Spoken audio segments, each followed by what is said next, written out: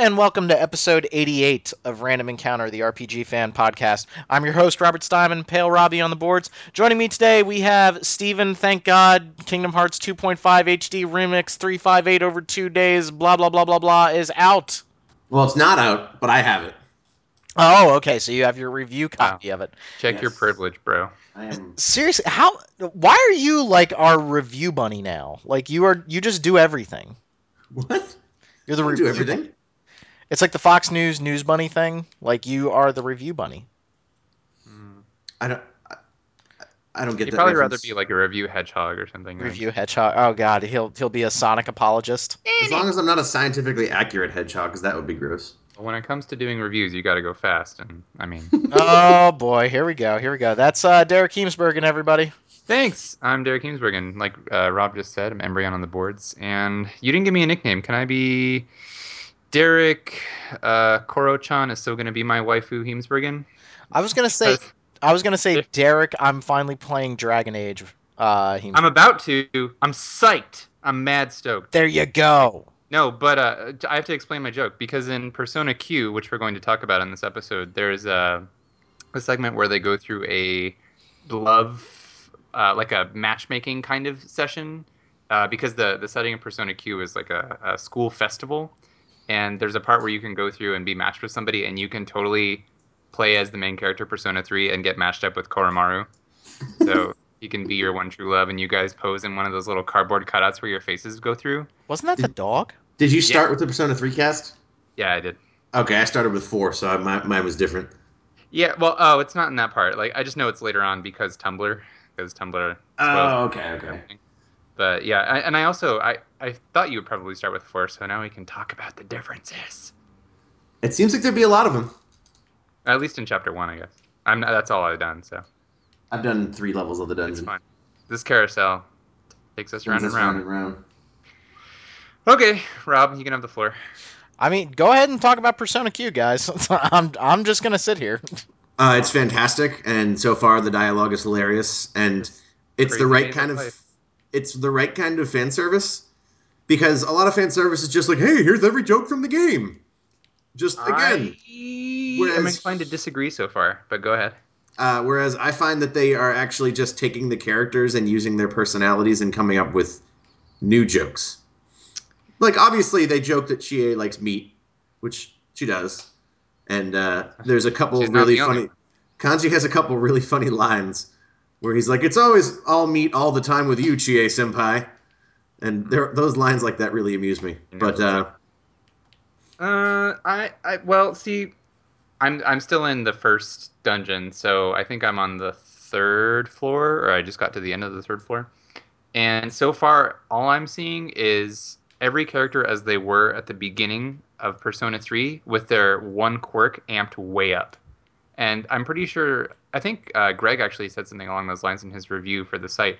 But that's all I'm seeing. And I realize that they don't want to show off any of the really significant development that happened in the original games that the characters come from. But at the same time, it just feels like they've regressed to the point where Chie is just a walking I like meat spouter. Like she just walks around being like, I like meat, I like meat. Of course, I didn't start with Persona 4, so I don't know. But that's what I'm getting from the other characters. It's like, oh, Akihiko and Shinjiro butt heads because they're so at odds. It's so funny. And Mitsuru is such a mean ice queen. And that's all I'm getting out of any of the characters so far. Zen and Rei are the new characters to the story, and I like them so far, but they also seem kind of one note at this point. I'm sure more will be revealed later since they're important to the game's plot, but I think what I like I'm getting most the about opposite. Ray so far is that in every single dialogue sequence, she's eating food. I know. I love that Like, and about it's her. never the same food. Like, she's always eating something different. I respect that. Girls got hunger. Right. I know that feel. Um, what I the two things I knew I wanted to mention. One of which is that I don't know what the later dungeons are like, but they are doing an awesome job of not doing just like here's a cave dungeon. The first dungeon is Alice in Wonderland themed, and it's awesome. Oh, Yep. that's interesting. And like you chase the white rabbit around through clocks and stuff. And Are you sure you're not secondly, just talking about Kingdom Hearts? He might be. no, It's bleeding that's on over. behind. There's no Alice in Wonderland in Kingdom Hearts 2. Um, but That's in there's Kingdom Hearts like 1, Rob. God, why didn't you know every facet of Kingdom Hearts I, get lore? I'm it so get it sorry. right, Rite. Jeez. What I really like about Persona Q though is that gameplay wise, they took liberally from Persona, but also from Etrian Odyssey. So it's not like you're playing an Etrian Odyssey with a Persona skin. You're very much playing a Persona with Etrian Odyssey elements. Like Yep. the map drawing from Etrian Odyssey is there, but it's a little more convenient now because like if you put a shortcut icon down, it automatically updates to show the Oh my directions. So you have God, to do it that is manually. so useful. That is such a small addition, but it's saving me so much headache. Yeah, it's So, just elegant. and you can do it with, I guess chests probably had it before, but now that if you put a chest icon, it'll update once you've opened it. Yeah. Uh, but I Um, love that. I love that you can just put a shortcut icon on the map, and then once you've unlocked each, like if it's a bi-directional one, you do when you unlock the second direction, it'll just update to be a dual arrow, and that oh god, it takes some of the tedium out of updating all your icons and stuff. Because I used to get really anal about needing to go through and be like, oh man, I don't remember what already direction opened the this. shortcut was. I better go check, So Yeah, it, so I agree. They did the Etrian Odyssey parts really well, and the combat is fantastic. Almost said a bad word there. It's Persona in that you want to attack weak points, but it's Etrian Odyssey in that there are rows and your characters work a little differently. Um, and what's cool now is like when you hit a weak point, it puts you into a boost state instead of giving you an additional turn. And what the boost state does is it makes you move first at the beginning of the next round, and it makes all of your abilities cost 0 SP or HP. So you can, if you boost correctly, you could be never spending any SP, just murdering enemies super quickly. Um, and then the other cool thing they added to it is the sub personas, which is how they get around canonically only the protagonist can change personas. They actually say, no, everyone's persona is set, but you can use a sub persona. And that basically lets your entire party equip different personas. Um, it's a and little bit like subclassing in Entry and Odyssey, but I mean it's its own thing in Persona, and it's not quite as nuanced. But I mean, in terms of like one persona probably can't provide you with the same amount of bonuses or uniqueness that a subclass could fully leveled up in Entry and Odyssey. But there are so many options for personas that it's like it's well, fine. what there also is the persona fusion and stuff. So I actually think I sort of disagree that there's not as much nuance because I think it's a different kind of nuance for sure. Because picking your subclass is a major decision in Entry and Odyssey. But here you sort of have the full run of persona fusion as your optional thing, and then you have your main persona gaining skills too. Um, and what I like about the sub personas is that each one gives you like a bonus HP and SP modifier. So like, a strong physical persona sub persona will give you like 50 HP, but rather than adding on to your maximum, hey, rather than That adding was on to your appropriate. maximum, that was appropriate. Rather than adding on to your maximum, every time you start a battle, you have a bonus 55 HP. So like it gets rid of a lot of the post battle healing tediums in that random fights. You always have a pool of SP and HP that you're guaranteed to have. So you're never going to be trapped in the dungeon with no SP and no way to get out. Yeah, Um, I like and that a lot. it's not enough that you could like fight a boss battle with it, but it's enough that your random battles you're not constantly going into the menu to like use an item to restore your SP and your HP. And it makes you less afraid to make use of you get a huge number of skills really fast in this. Like by the second level of the dungeon, everybody in my party had at least 6 skills, um, which is good because sometimes Persona I think takes a little too long for you to get the abilities that let you actually take advantage of the battle system.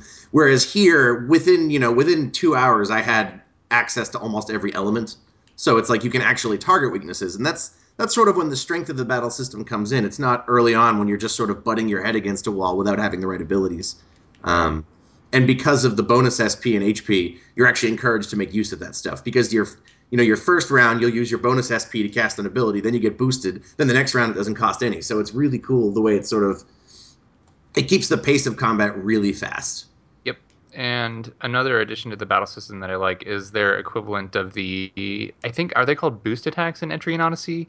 Whatever the super attacks are. In Oh Entry and yeah, Odyssey, I always found them to be kind of unwieldy because you had to set them to certain combinations of party members, and then those party members could execute them together. And there's a lot of strategy in that, but it was a little bit, I don't know, I just never really liked using them because I felt like they were the meter built up really slowly for you to unleash them, and I guess none of them ever really clicked with me as like, oh my god, this is going to save my life.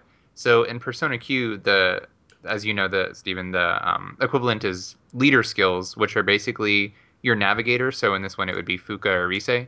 They actually participate in battle by having these skills that you can unleash using the main character. and they can do things like, oh, your HP is going to regen every turn, or you'll get just a renewal ray, just renews everybody's, or sorry, restores everybody's HP at once at the beginning of a turn. And there's other stuff down the line, and there are passives too. Like when you walk around, you gain SP back. So Or like they, it'll mark shortcuts on the map before you get to them. yeah, so there are Like lots of really it really takes on useful. that navigator thing. Yep. So it makes the navigators feel like a much more active part of the party, whereas before they've always just kind of been on the side. Persona 4 Golden did something to bring Reise into it some more with her all-out attacks and her skills, but it's not just like a voice; they actually do something. So I appreciate that a lot, and the meter for it builds up way faster than an Etrian Odyssey, I think. Yeah, which again I think plays into just the really great pace of combat in that game. Like you never feel like you can't use your abilities. Like it's like yeah, I'll use a party ability here, sure, because I'll regenerate it in a couple fights. Yeah, you're not sitting there kind of waiting to use special attacks and doing the resource hog thing that I think we've talked about that on the show before, like being, I don't want to use this elixir because I don't know when I'm going to need it.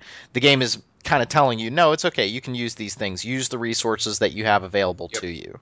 Yeah, exactly. In Etrian Odyssey, I would always save the party attacks, the boost attacks. I forget what they're called.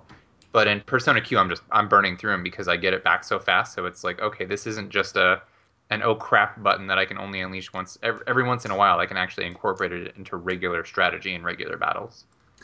I dig. Now, I have a question because I'm not too familiar with this game. When when I think of Persona, I'm always focused in on the social links and the dating sim aspect. That stuff's all been ripped out of Persona Q, correct? Ripped out is There's probably not the word I would use because it's yeah. not built to have them. But no, there Right. are no like you I don't can build up social links. there's something that I know I haven't unlocked it yet, but I think it starts after the first dungeon. But you can go on strolls with people. There's a menu option called stroll. I don't know what it does, but I know that there's some kind of Oh, vaguely social element in it. yeah, you can. I think the way it works is you could stroll with a party member and you'll have like a conversation with them. I don't know that it builds up any sort of stats, but I think it does have that sort of aspect of like putting the characters together and seeing how they talk and interact. Yeah. So, but there's no, as far as I know, there's no like social link or any system of that nature in the game. Okay, but again, the game's kind of focused in on the dungeon crawling and the combat, so it's a different style of game, you know. Yeah, And but one thing it does that sort of I think is an improvement over Etrian Odyssey. At least I haven't played the two story Etrian Odysseys. Well, the first one and then the second one's not out yet. But is that there's a lot more? There are a lot more cutscenes in the dungeon. Like usually when you enter new rooms and stuff, people will talk. If you come to dead ends, there'll be like a party chat where they're like, "Hey, look at dead end," and then they'll like there'll be like a joke or something, or you'll find like a pile of swords, and if you grab it, you get attacked or something. As an example. So there's a lot more character present in it than in the Etrian Odyssey games. One little detail I really like is that when you the open a doors, door, the yeah, doors, when you yes. open a door, someone from your party runs out and opens the door and says something like, like Chie will run out and be like, "All right, let's go." Yeah, there you can actually see the character model run it like in the first person view. The character model will run out a few steps in front of you and say, "Hey, here's the door. Let's go through it." So it's a really small touch, but it brings a lot of character to the game because in Etrian Odyssey, your characters as you create them, all you're choosing is a character portrait. You'll never actually see your character in the game. There's no 3D models for them whatsoever. You'll just see that static portrait when you're in battle. So in Persona Q, not only do you see the people in dungeons going through doors occasionally, but like when you use your regular attack, they jump out. And when they Yeah, and use I really Persona like moves, that. they'll show up and shoot themselves with the evoker or crush the card. So you actually see the characters present a lot, and that means a lot to me. Like Yeah, I think that sort of goes into what I was saying, where it does not feel like Etrian Odyssey with a Persona skin. It feels like a Persona game that has Etrian Odyssey mechanics. yep, I would agree with that. And it's really good. I wish I put more time into it, but I'm playing other stuff right now. I need to finish first. Kind of sounds like you're a little mixed on the fan service equality. And when I think fan I am, service, yeah, when I think fan service, I kind of think about, unfortunately, kind of the sexual side of fan service in anime. Checking out the girls in yeah, bikinis yeah. and stuff. You're not saying that it's that kind of fan I haven't seen service. anything like that really so Okay. far. There have been like in the beginning, there's a part where Junpei said something about uh, Koromaru barked, and he was like, "Oh, translation: Koromaru wants it to have big bazongas or something like that," which was pretty in line with how Junpei would act anyway. So it's not like Yeah, these like characters are doing weird things that are out of like the norm for them. So Yeah, that's actually why I like it so far. I feel like they are doing things that are in character. Like Yosuke is sort of an idiot, and That's a it's little on par. harsh. It's on par with well, yeah, the, like Yosuke is meant to be sort of like a dude who's insensitive and like like he's the one who when Kanji is like, "What's going on with Naoto?" Like he's the one who sort of like makes fun of him for it versus everyone else who's a little cooler about it. Yosuke still sort of has that going on, but I like that because that's his personality, and he's what like 15 or 16, so that's completely believable as a character. right. And again, we've had this discussion before, but characters having negative traits, that doesn't make them a bad character. That makes them a compelling character, certainly. I mean, the Persona characters are so endearing, I think, because they're flawed, and resolving their or coming to terms with their flaws rather is a big part of all of their development. So that's in that sense, that's why I have a little bit of an issue with it, because it seems like they have all regressed to that point where they were at the beginning of their respective games, where like Yosuke is more of a dick than I remember him being, just because I've played through Persona 4 and I've seen him grow. So Mhm. it's like, oh, we're back to this again. But Yeah, I yeah, think it's more of like a midpoint thing. Like, because with four, I've noticed that, like, it's not like they've progressed to where they are at the end of the game, but I'm guessing that's because they might leave some room for that in the space of this game. But, like, maybe. what I meant, whereas I have found it to be endearing so far, is that there are a few, like, hey, Chie likes meat jokes, but then there's just, like, funny writing in general that plays on their personalities. Like, they're talking about at one point, someone tries to rush through the dungeon. And they're like, whoa, slow down. And Yosuke comes out and he goes, like, he was trying to say haste makes waste, but he says like haste makes paste or something. Hmm. And so they all just start making fun of him for messing up the line. He's like, "Why is everybody so mean to me all the time?" And like the kind of stuff that happened in Persona 4, but not that actually happened in Persona 4. Like he Right. did something stupid and they made fun of him for it. Yeah. So it's along the same lines. Mhm. So for me, it's a mixed bag, but I get where Steven's coming from for sure. Cool. Cool. Sounds like you guys are liking it. Oh yeah, good soundtrack. I'm surprised Mm, neither of us have mentioned that yet. But yeah, it's Battle the Themes is soundtrack great. is wonderful. It has the same main melody and vocal, like the same words and the same main melody for the battle theme, but the Persona 3 and the Persona 4 casts have different, like a different singer and different arrangement of the tune. I don't know why I can't talk tonight. So Yeah, like it's interesting. The Persona 3 version is like a little grittier and a little more like guitar heavy. And then the Persona 4 version is a lot more like upbeat, like Persona 4 style, like happy, like adventure type song. Yep, it's good stuff. I like it. I like all the music I've heard. Well, I guess I got the soundtrack back when it came out, because I was when I was in Japan, it came out, and I was like, oh my god, we have to go get it. That was my number one takeaway that was on my shopping list. So I've been listening to that for months now. But wow, that sounded so hipstery as I swill my coffee. No, but it's a I've really good listened to soundtrack, it for months. and Okay. it works in context very well. So pumps you up, man. I And think that's I've talked to people that have been like that haven't played Persona, and they've said that the music sounds horrible and grating to them out of context, and they said I can't imagine that being good. And then I'd tell them, just play the game. I promise it's good. It's so much better. without giving away any spoilers, is there anything maybe hinting at Persona 5? Not yet. No, Not yet. I would be yeah, I mean, surprised if there isn't a if Persona Q2 that has the 5 cast though. yeah, that's true. If there is anything, it's not going to be until the end. But I have a feeling that The if there was doors. anything, it would have leaked on the internet way back when the Japanese version came out. Hmm. Yeah. But I don't know. It's kind of like with Persona 4 Arena Ultimax and original. I guess, and not I guess, Labris was important to the story, and so was Show. And I could see them appearing in further expanded universe stuff, especially Show. Like I'm still convinced that Show is going to show up in Show in Persona 5. But there's no indication that Zen and Ray are going to do anything in future games. But I don't know. Yeah, I think they're designed by the Etrian Odyssey artist too, so I think they're just sort of like Etrian Odyssey characters in a Persona game. And they're a little, like I said, they're a little one note, but I'm sure there are reasons why. I do agree with that. So far, I find Zen to just be like gritty RPG guy, and Ray is endearing, but she's also like 100% a trope. Yeah, She's like she's hungry girl, but it's at least well done. yes, we are all Hungry Girl on some level. Isn't that like But Katniss Everdeen? Oh no, that's Hunger Games girl. what? I'm sorry. I'm sorry. Ha. Come on, that No, was funny. Come on, they think I can't know all be exactly. winners. I think I know what their story is. I have a very strong feeling about what they are doing there, but I don't. I'm not gonna say because I don't know if I'm right. I'll type it to you in Skype chat, Steven. Okay. But yeah. Anyway, Persona Q, good game. Cool. I really want to know more about Persona 5. You and everybody else. Yeah, I'm kind of like, whenever you guys want to let us know about that. I actually no. I What? don't want them to let us know about it. I want to see maybe a couple of the characters, and that's it. Yep, that's what I think. Okay, no, that's fair. That's fair. I get what you're saying. Because knowing I just nothing, want to see the designs. Like I want them to say what the well, they've already said what the main theme is: breaking free of chains by society. But yeah, I just want to see the main three characters. That's it. That's all I want to know. I think I want to like have a release date at the very Well, yeah, least. obviously that's different. I think that's what I want. Like, I feel like I've been waiting for Persona 5 for. God, when did I play Persona 4? I was in graduate school, so we're talking about almost 5 years ago.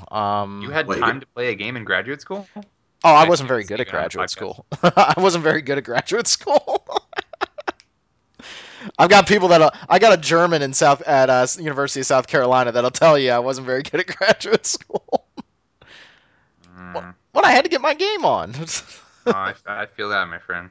hey, if you skip sleep and health, there's plenty of time to play games in graduate school. That's true. Yeah, nope. No thanks. I'm probably not going to go to graduate school. Oh, it's fun Yeah, no. until it's You not. are psychotic, but okay. What is that like? Resigned silence. We're just all being quiet here. We're all being friends. It was I'm in the terrible. midst of writing my thesis, so Right now? I don't Like have at this any. very second? No, but that's what I've been doing for the past 4 or 5 days, and it's what I'm going to be doing when we're done. Well, I Because knew that. I it's the just only reason I can play Kingdom Hearts right now. since you're you, I thought maybe right this second. Yeah. He's just still going. He's While still playing plugging King, away at no, that like he's doing thesis. it at the same time. He's like, I've been playing as Roxas, juggling these balls with one hand, and then writing my thesis with the other, and it's just, man, the thoughts are flowing. As Roxas, he was juggling balls, right? Roxas. Is that what you Well, I think? mean, Just talk about Kingdom Hearts, dude. Like, Could go just either way. get it out, get it out. We all know you're gonna talk about it. Go ahead. So, how is Roxas's summer vacation? it's almost over. Oh Oh no! no! Spoilers! So then you'll actually get to the good part of Kingdom Hearts 2. Oh, he went There's there. something to be said for the way a work introduces you to something, and there's a reason Roxas's whole level is supposed to be boring and feel like Kingdom Hearts 1 combat, because it's supposed to create a contrast, and it Yeah, does. I actually like that segment. Yeah, I like the Roxas segment. I don't think the combat is as good as the main game, but it's not there to let you do combat. It's from a time when JRPGs did things besides just throw you into their battle system, give you all the options, and say, go, fight forever. See, Uh, I think I like it kind of in an academic sense. You know what I mean? Like, I really respect it. I really think it's kind of wild for them to do it, kind of the same way that I think it's wild, the tanker level in Metal Gear Solid 2. I know spoilers there for a freaking 13-year-old What? game. But like in the academic sense, I think it's fine. But I remember with like my girlfriend in college watching her play and playing it myself, and we were both just kind of staring at each other like, boy, this game's really not putting the best foot forward. And it's one of those in retrospect, it totally works and it establishes Roxas's character, but is that enough? Like, is it okay to be I think clever it does. after the fact? I think it does more than establish his character, though. I think it's an important part of the narrative and an important part of the gameplay framing because it's framing Roxas. Roxas was born when Sora was still like kind of new to the Keyblade, so it makes perfect sense that Roxas would fight like Sora did at that point. And that's why like the way he holds the Keyblade is the way Sora holds it in Kingdom Hearts 1. Mm-hmm. And then that's why when you get rid of Roxas and you become Sora and Sora's suddenly whipping the Keyblade Keep around great. way faster. Oh my gosh. Wow. This is getting better. I think it might be getting more offensive too. Keep going, Steve. I've been reading Japanese all day, so my head is all in like Japanese pronunciation. It's no, like when you get Sora and you're like running up the mysterious tower, the walls, and like Donald and Goofy are back with you.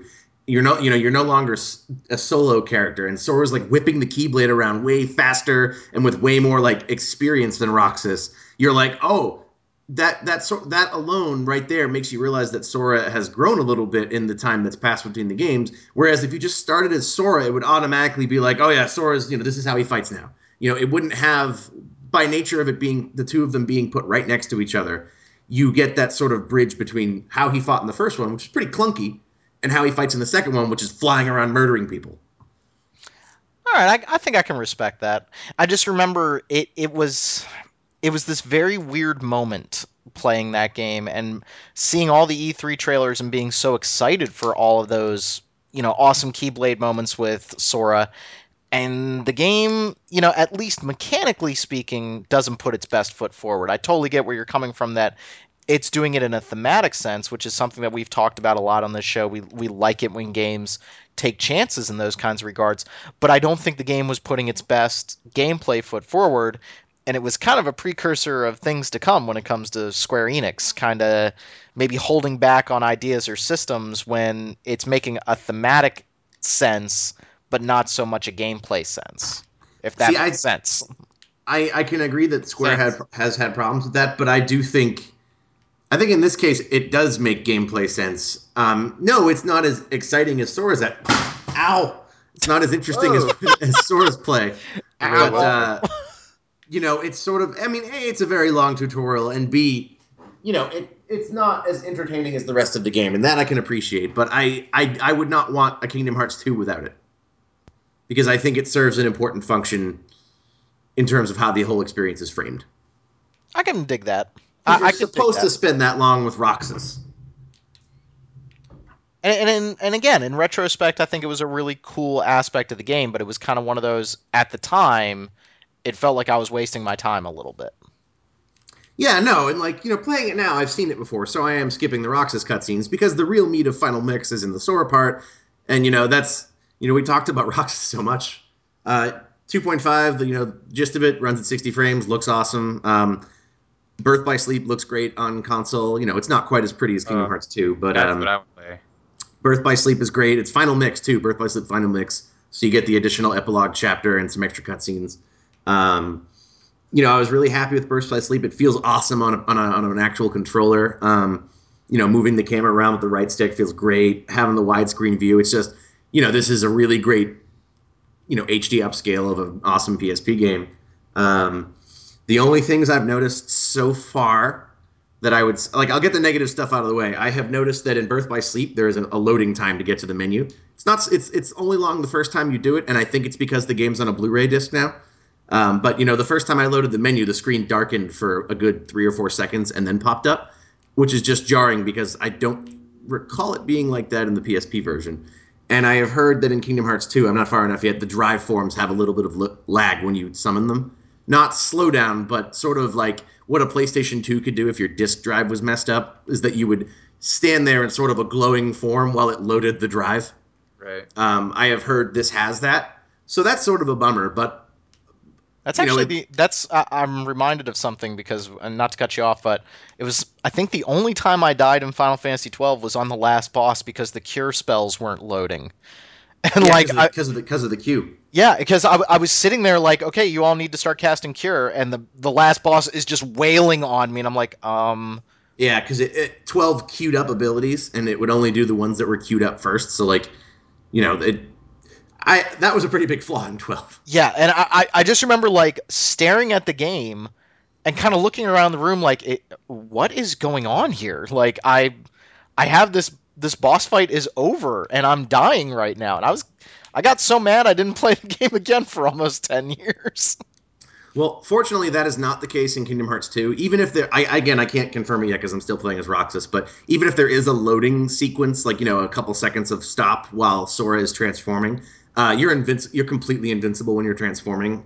Yeah. So it wouldn't impact the gameplay. It'd be a bummer to have that. But on the other hand, But I'd rather have um, that than slowdown. Like, yes, which there is none of. 60 frames looks awesome on Kingdom Hearts. You know, this is a game that I think this looks even better in HD than the first one did, because I thought the first one was very like, it looked great in HD, but it was still an older game. This is a game that that was sort of in the golden age of PS2 when developers were getting like crazy stuff out of it. And the art design in Kingdom Hearts 2 is just so good. Like the worlds have so many like interesting little details and like just artistic flourishes, and it's very colorful.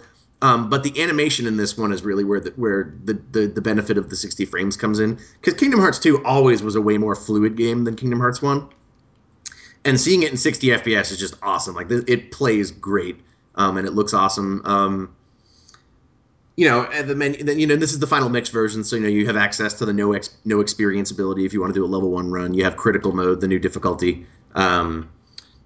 Most interestingly about Final Mix is that there are 14 additional secret bosses. Actually, there's more than that, because all of the members of Organization 13 that were killed in the Game Boy game Chain of Memories. Spoilers.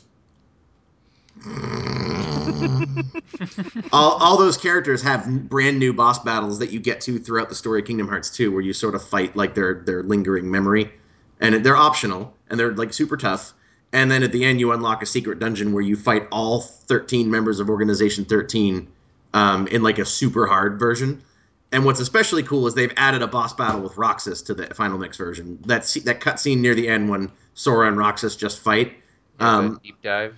Yeah, it was always sort of lame that you didn't actually fight Roxas. And so I agree. one of the coolest parts of Kingdom Hearts 2 Final Mix, and that a lot of people are going to get to experience the first time, is this fantastic boss battle with Roxas that makes sense thematically. It has an awesome battle theme that's a fight mix of Roxas's theme, and it's just a really cool sort of Keyblade wielder on Keyblade wielder battle.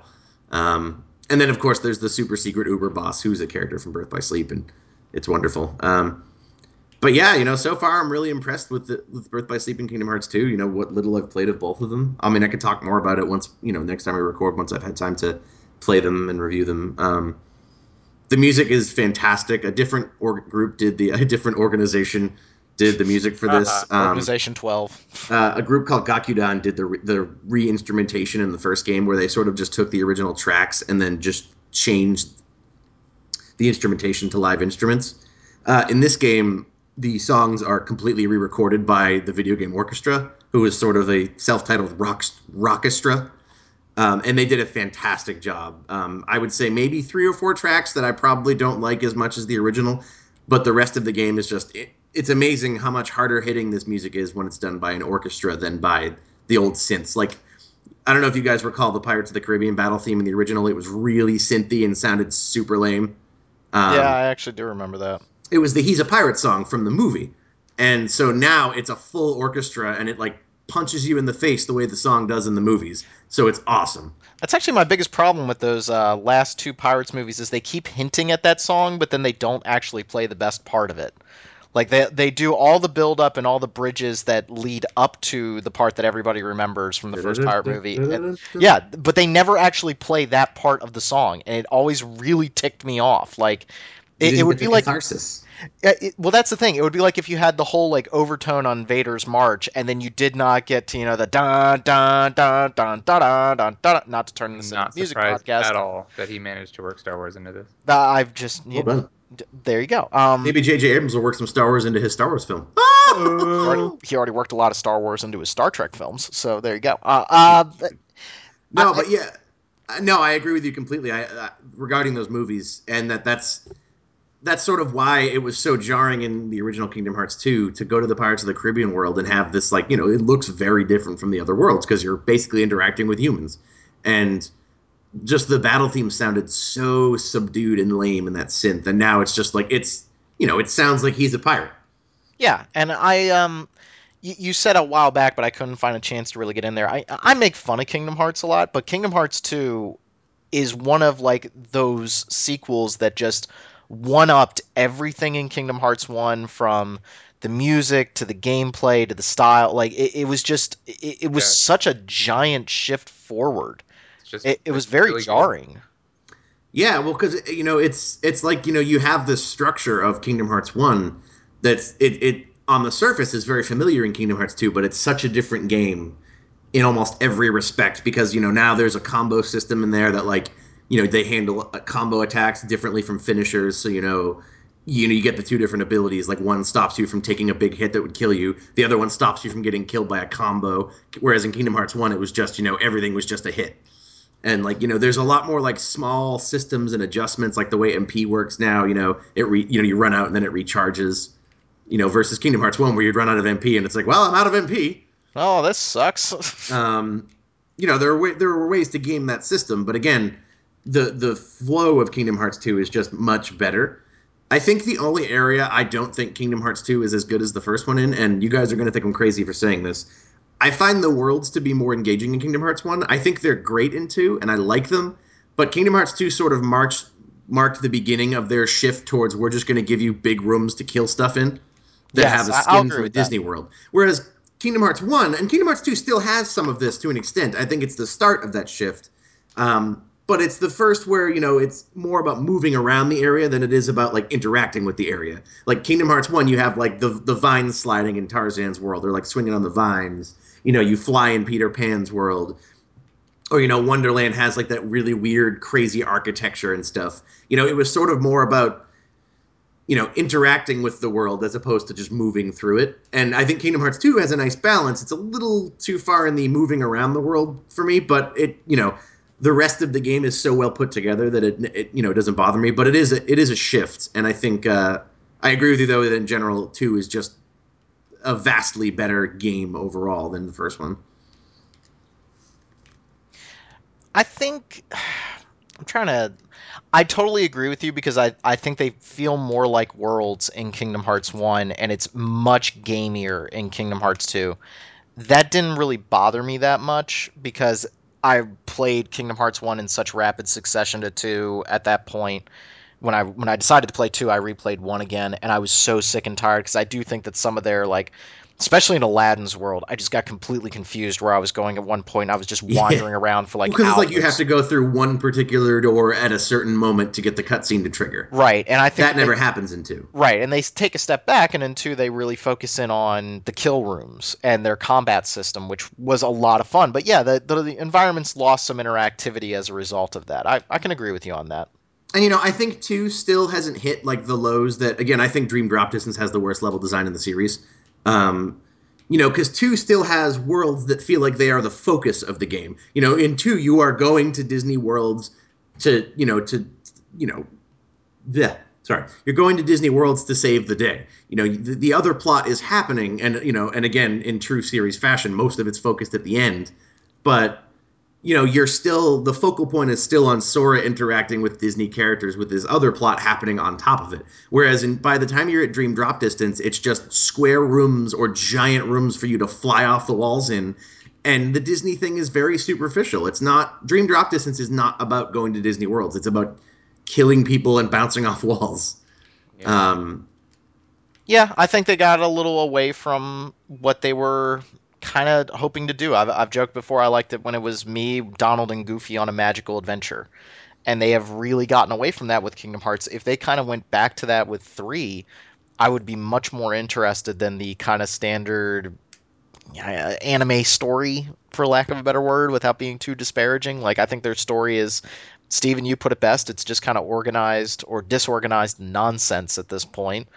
And I liked it when it was like there was an overarching story, but it was mostly about you interacting with Disney. I liked it when the overarching story was a reason for you to go to all these Disney worlds. Now it's these Disney worlds are filler that are in your way of seeing the next cutscene to the Yeah, overarching that's story. that's exactly what it's become. I agree. And I have hope that Kingdom Hearts 3 can pull that off. Because Birth by Sleep was very focused on its own storyline, and I think that game did a good job of balancing. Yeah, I'm going to Disney worlds, but it's all on sort of a chase. Like every character is chasing something in that game. There's a really good sense of forward motion in Birth by Sleep because every character is seeking something, and it gives them a reason to go to these worlds. But the focus is very much on those characters and their plot versus Kingdom Hearts 2 and 1, which do a very good job of focusing on Disney worlds with the overarching plot sort of taking a backseat. Dream Drop Distance does a really bad job of making an overarching plot. Like, there's no reason for you to move forward in that game. So But yeah, Kingdom Hearts 3, Steven's Game of the Years come 2018. I think we'll probably see it 2016. I think it's nice to want things. No, sorry, not I think 2016. I think late 2016, 2017 maybe because I I think think next year we're what's that? I would say 16. Yeah, and the reason I think that I think next year we're going to get We're gonna get the 15 demo, and I think 15 is gonna come out the beginning of 2016, the end of 2015. We're gonna get Dream Drop Distance HD next year. I would almost guarantee it. And then I think there'll be a year off, and then I think it'll be Kingdom Hearts 3. You think we're gonna have I a don't want year to wait off, and then it'll be Kingdom anymore. Hearts 3? Hmm. So to that, I would say late 2016, early 2017 for Kingdom Hearts 3. So much waiting. But Ron, it's hard. I don't want to. Oh, we will see. We will see. But yeah, if you like Yeah. Kingdom Hearts or if you have not played it, 2.5 is a collection of the two best games in the series. Yeah, that's the one At I've their been best. for. And then it has the so I'll briefly mention this because I don't want to have us talking about it all day. But so Recoded is in there. Recoded is actually a fairly neat game because it's all these different gameplay styles. Like there's like a turn-based section, there's a shooter section. Some of them aren't great, some of them are really fun. It's an interesting experiment. There's a lot of really tedious stuff in it, and the game is basically one long filler until you get to an ending cutscene that sets up for Dream Drop Distance. Um, so this is all the cutscenes from that done in HD, which at first sounded like the worst idea I've ever heard in my life. Because again, it's a game full of filler. But there's two things they did that I think could turn it around, and I'll talk about this next time because I'm going to watch all of them. First of all, is that they added the cutscenes from in Kingdom Hearts 1.5 were the 358 over 2 days, and they didn't have the fight sequences in there. So like, you had this sort of really jarring people are talking. Screen go, then they, let's fight. Then the screen goes dark, and then the screen comes back, and somebody's dead. It was just jarring. Here, they've actually made brand new cutscenes of like fights, so it's kind of a little more like watching a movie than just watching recorded cutscenes. And second is that apparently they've added a bunch of new scenes to sort of flesh out the story. And again, Recoded did not need fleshing out, so I'm interested to see what these are going to add to it. If it's just more filler, or if maybe it's more hooks into Kingdom Hearts 3, who knows? But I'll be interested to see. I'll talk more about it next time. But at the very least, it's better. It's better executed than 358 over 2 days, even if Yeah, yeah. Recoded as a story is not anywhere near as interesting as 358 over 2 days. Well, you win some, you lose some, I guess. Yes, but yeah, buy this for the two best games in the series and the cutscenes from one of the worst. A glowing, Honest. a glowing endorsement from Stephen Meyering. I'm sure he'll have more to say. He'll be reviewing it, so it's only Yes, it's only the tip of the iceberg. Yeah. Kingdom Hearts. You really think we're gonna get a 3DS or a Dream Drop Distance, whatever the hell it was? You think we're gonna get that, huh? Well, there are multiple reasons. Okay. No, I don't want one. Whenever you say it like that, that means that there's something in the final cutscene that makes you think it. Well, no. So in Kingdom Hearts 1.5, the ending cutscene had sequences from Kingdom Hearts 2 and Birth by Sleep in it, indicating that there would be, an HD release of that because they were done in HD. The ending sequence to the Kingdom Hearts 2 and this one has sequences from Dream Drop Distance, which it did not have in the original. So, and then I think the Japanese only browser game or something has indicated that there might be one. And and Tetsuya Nomura was like, I think it'd be weird if you couldn't play the whole series on one console. I don't want that. I I don't don't want think that either, I but don't think but anybody I will wants buy that. it. Oh, well, you're part of the problem then. You know, I can't be there's part of another. That's the thing is Dream Drop Distance is a fun game. It's just a soulless game. Doesn't that make it a bad game? No, because the combat is fun. It's just like it's not.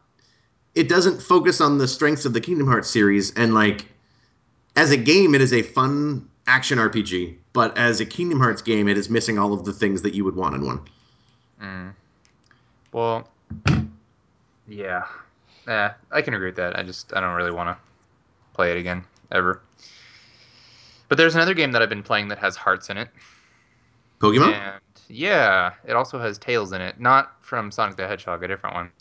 You It's mean I'd Tails of play a mile? Hearts. Tails You game mean with Tails in miles it. per hour? Miles per hour. It's a pun. Oh, That's such a good pun. that's one of Oh the man, worst things to I ever love happen to I Sonic. love Sonic. Oh, I don't Steven. really. Sorry. But yeah, so Tales of Hearts R, that's the thing I've been playing. It is a remake of Tales of Hearts for Nintendo DS, which only came out in Japan. There were two versions of it. One of them was an anime edition, and one was a CG edition. The only difference was they had these hideous, friggin' heinous CG character models that they had in the cutscenes for CG version, and I think maybe the portraits in the menus. I can't remember, but they looked awful. It was like, you know, that style of CG rendering that was popular in the PS2 era, so like late PS1, early PS2, where the characters had this really unnatural look to them. Like it was like if the style in Reboot kept advancing but never got better. Like Oh, that's good. anyway, they look like dog crap, and that's not really relevant to this discussion. But Tales of Hearts R is a remake of that game, either anime or CD. It doesn't matter. This one goes with anime looks for everything.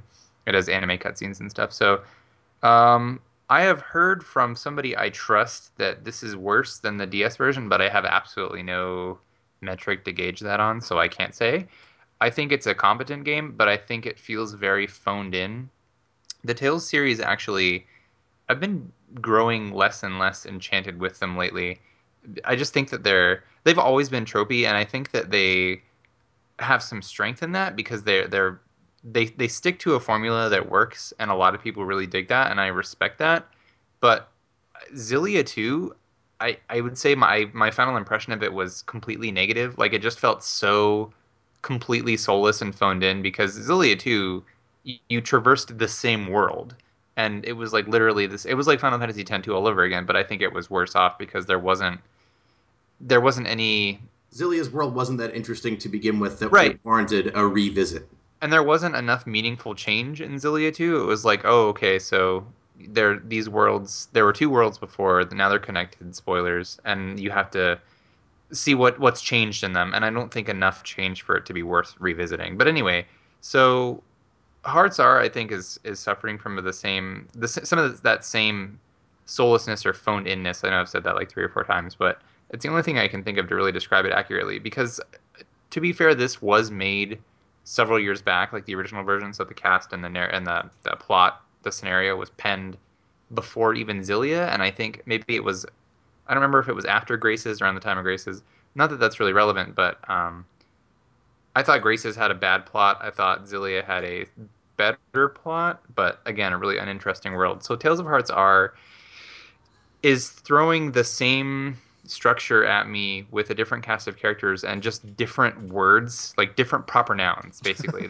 It's proper noun soup, and they just mix everything around and they're like, okay, well this time you're saving the world because people's hearts are sick. It's called Despear, and you have to go into their spiria, which is like their soul, and it's all boiling down to the same kind of thing where you're just moving from location to location and completing the requisite task before moving on to the next. And I know that's an oversimplification, and I think that many, if not all RPGs, maybe not all, but most RPGs could be boiled down to that. So I understand how that could sound unfair, but Tales of Hearts R hasn't done a lot to really make me care about its cast or its world. So the game start. That's Yeah. Oh, go sorry, ahead. I don't want to take you off your thought, but I want to sort of agree with you there in that I've beaten Tales of Hearts R in Japanese, and towards the end I started skipping a lot of the dialogue because A, it was effort for me to read it because it's Japanese and it's not as easy for me to read as English, and B, I was like, all right, whatever, I know this story. And that's sort of I used to love the Tales series. Like I love Fantasia, I loved Eternia, Abyss, Symphonia, Vesperia, and like the Tales games in recent years have all given me that same sense of you guys aren't even trying to make this interesting. Like I couldn't even like Tales of Zillia has an awesome story, or not an awesome story, an awesome combat system, and I didn't even want to finish it because I just didn't care because the everything about it is so perfunctory.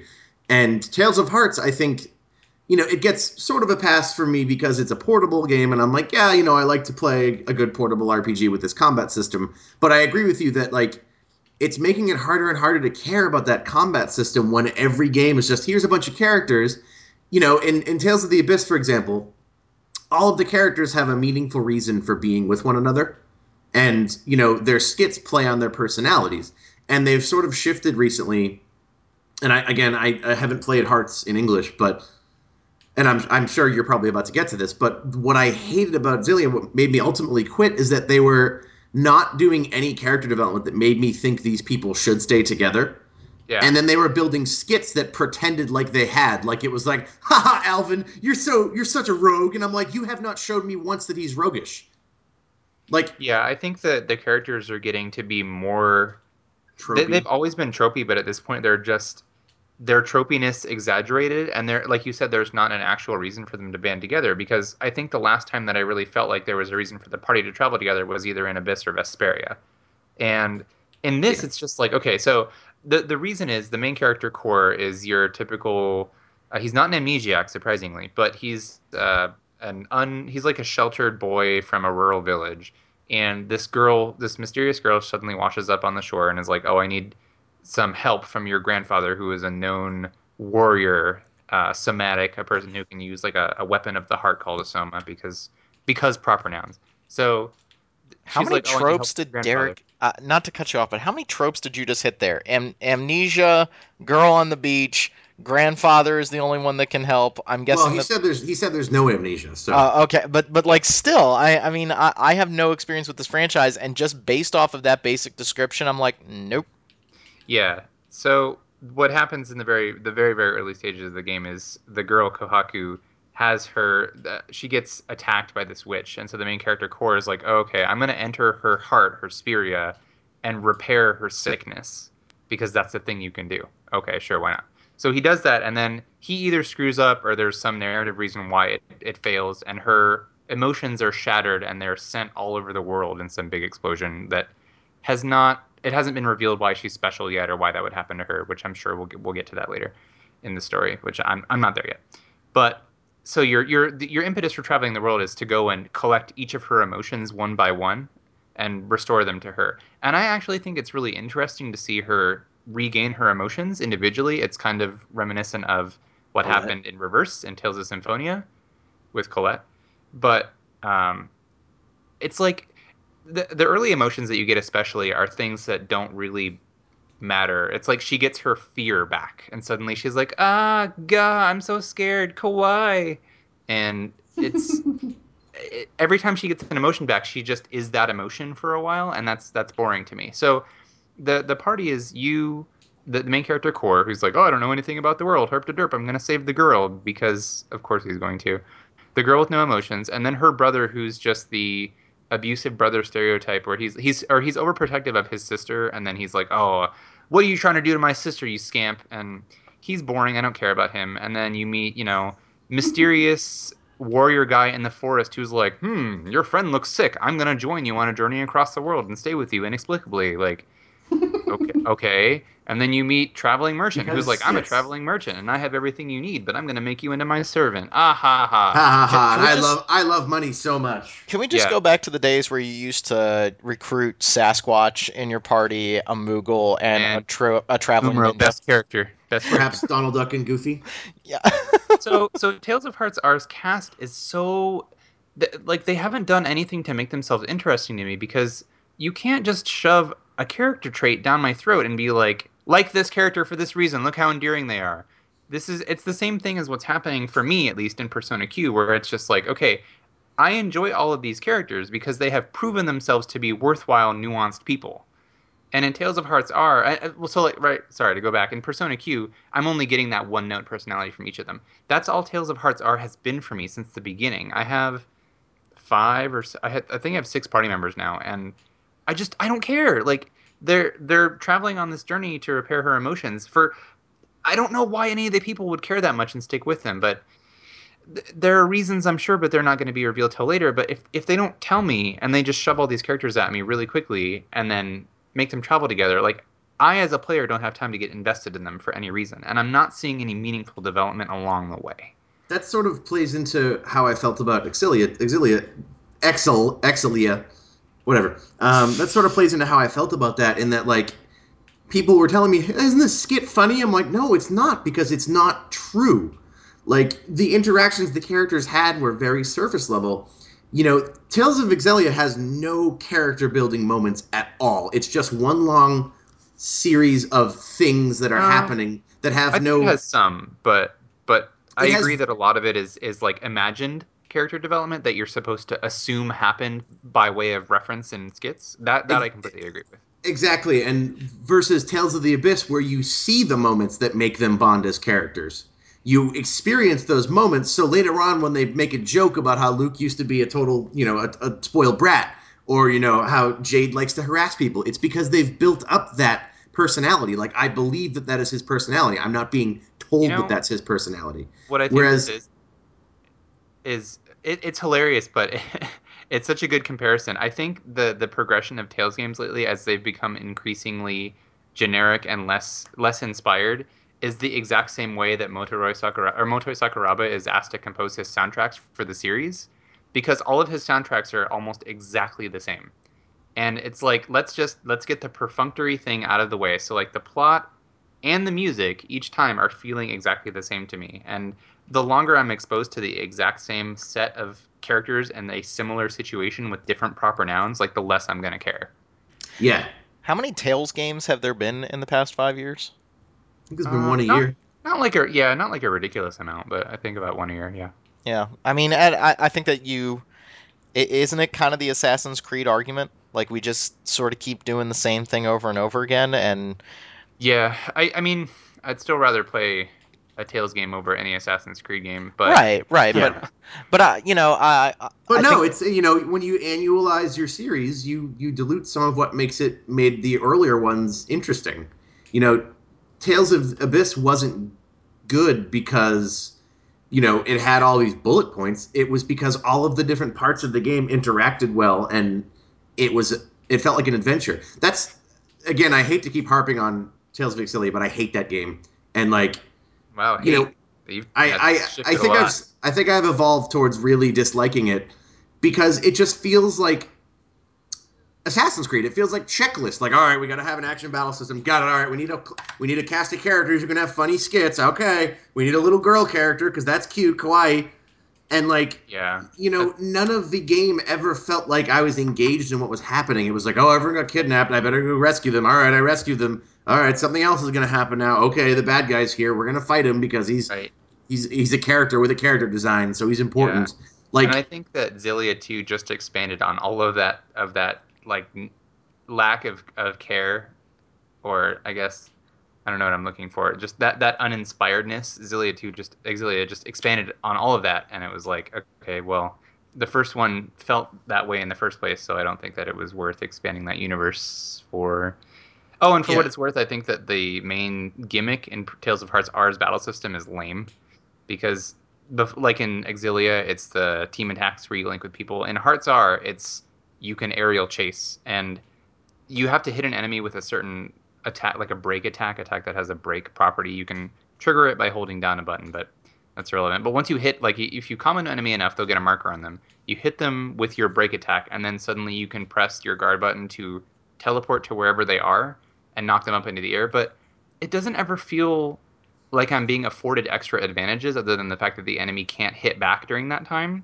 It feels very bland to me, and again phoned in. It's like, okay, we have to think of some mechanic to add to make it different from just the Tails battle systems. What can we do? Oh, we'll do aerial chases. It's not like it's in Grandia 3 where you can do aerial attacks that I actually felt like were meaningful, like you were juggling enemies and doing cool stuff. So it's the Madden argument, where every year they have to put a new feature into Madden. You remember the one year they did the quarterback camera, and another yeah, year Rob, that I remember that super you well. The know, quarterback. okay, I forget sometimes who I'm talking to on this podcast. Two people that don't like football, but What what nerds? nerds.